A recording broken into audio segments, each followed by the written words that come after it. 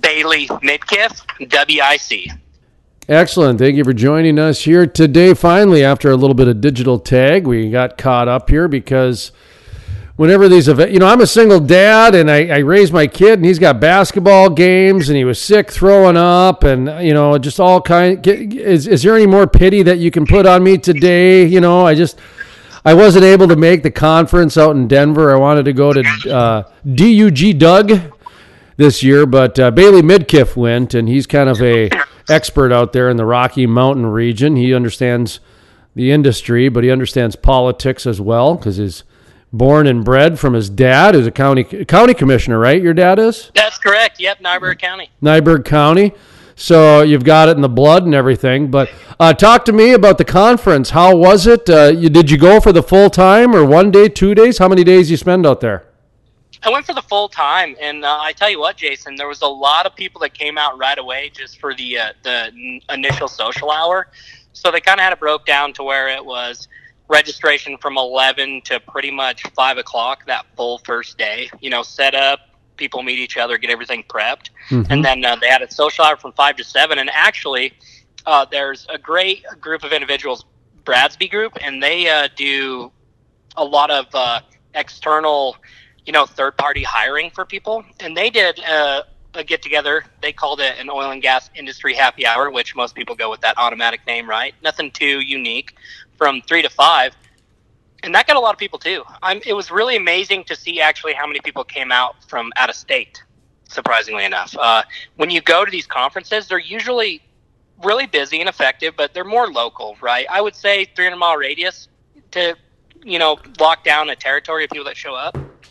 That was the one thing, sorry to interrupt, but that was the one thing I wanted to ask you, and I'm glad you brought that up, was that if I wanted to get out to this one especially because when you start hearing about things happening in different states, and if you're doing business out there, most business owners and most entrepreneurs want a firsthand view. I mean, the whole reason I'm doing what I'm doing today is because I embedded myself out in the Bakken oil field.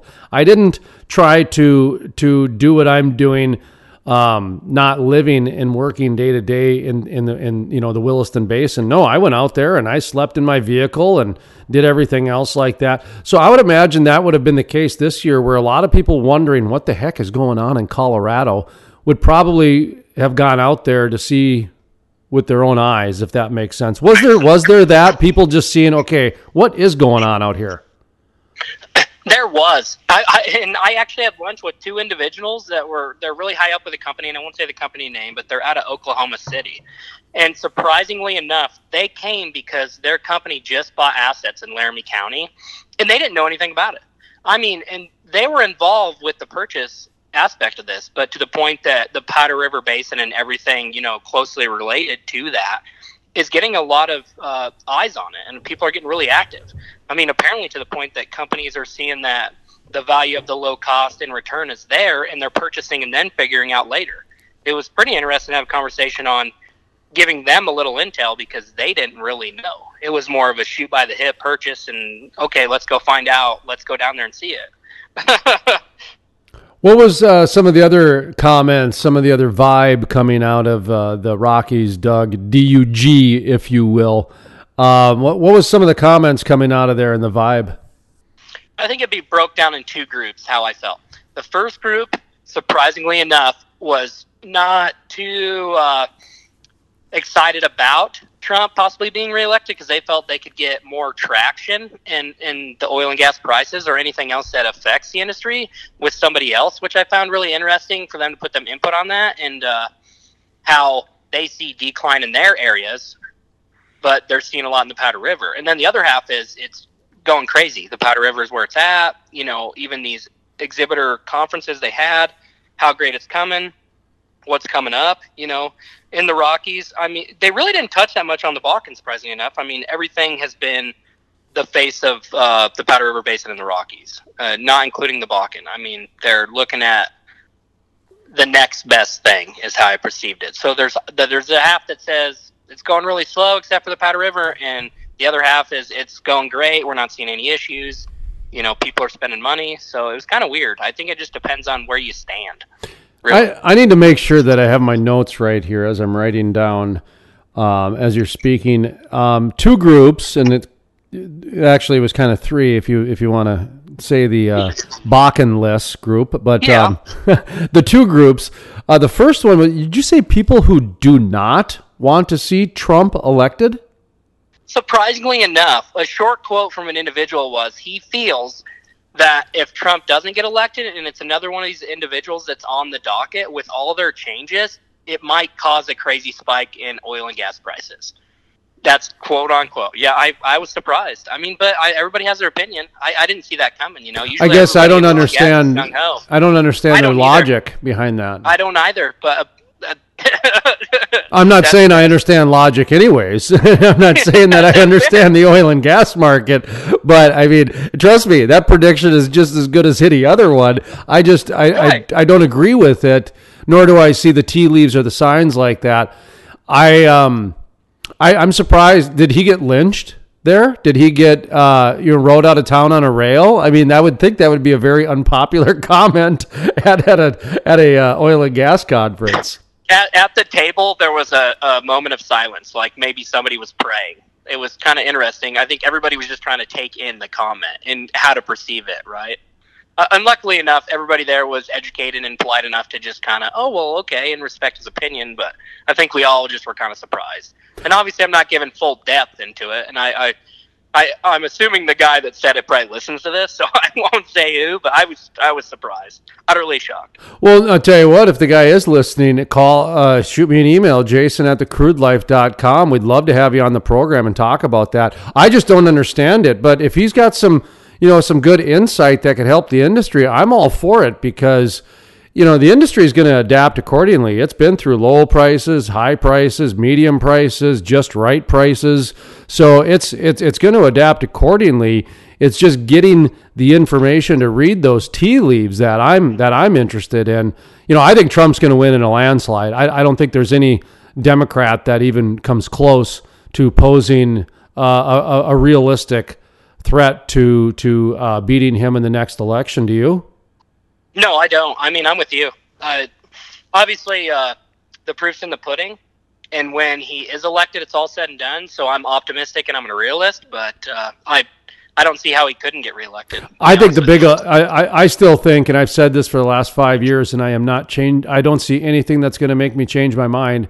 The single biggest threat to the energy industry is the environmentalists.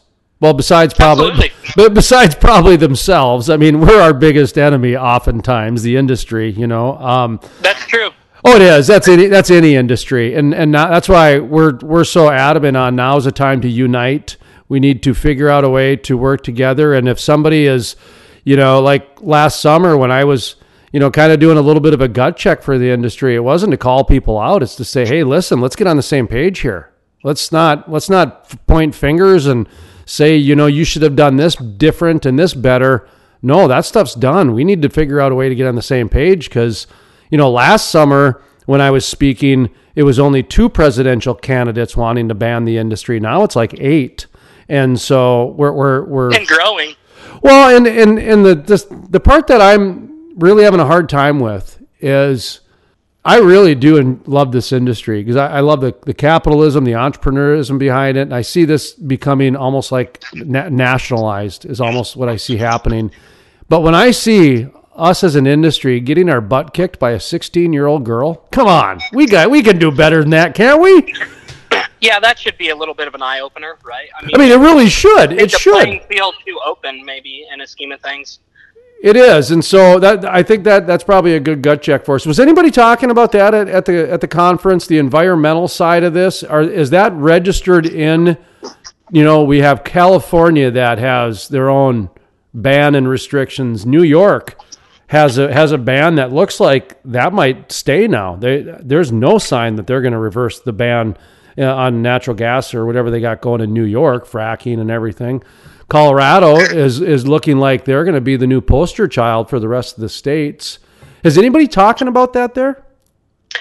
So the conversations on the floor with individuals that attended or had booths was not, but I would say a lot of the keynote speakers brought up quite a bit of that. I mean, I want to say his name is Richard Mason with Hart Energy, and then there was, the really good Born in the Bakken one, Dick Finley, he brought that up, as well as Joe Dominic from Anschutz. There was a lot of conversation about that, but surprisingly enough, just table talk, it really wasn't a discussion. And I think, truthfully, it's because we're scared of it, and we are trying to fight it, but we do need to talk about it, but I think it's getting beat up so much that it wasn't a conversation people wanted to have over a cup of coffee, strolling the booth. Yeah, and it's hard when you don't have the answers. You know, I mean, and that's it. And I mean, nobody really does, right? We all want to be ahead of the curve and find ways to counteract it and make sure we're doing the right thing. But I remember the actual answer. Once when I was in a relationship that didn't work out in my favor, but probably because I say things like this, which was one time I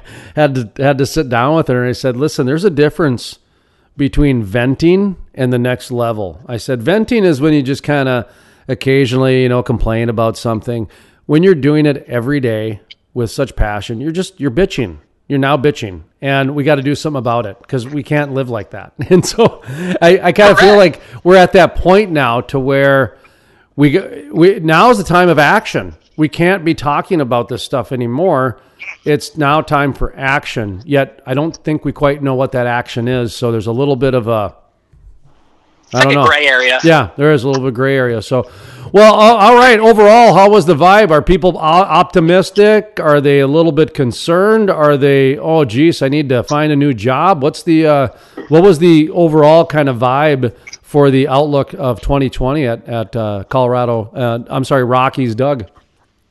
Optimistic, very optimistic. I mean, even to the crazy point, and this one surprised me, not that anybody can bring a booth, but Cotton Logistics, I don't know if you've heard of them or not. They're a huge culinary company for like the Permian and closely related to that area for bringing out rig food and rig houses.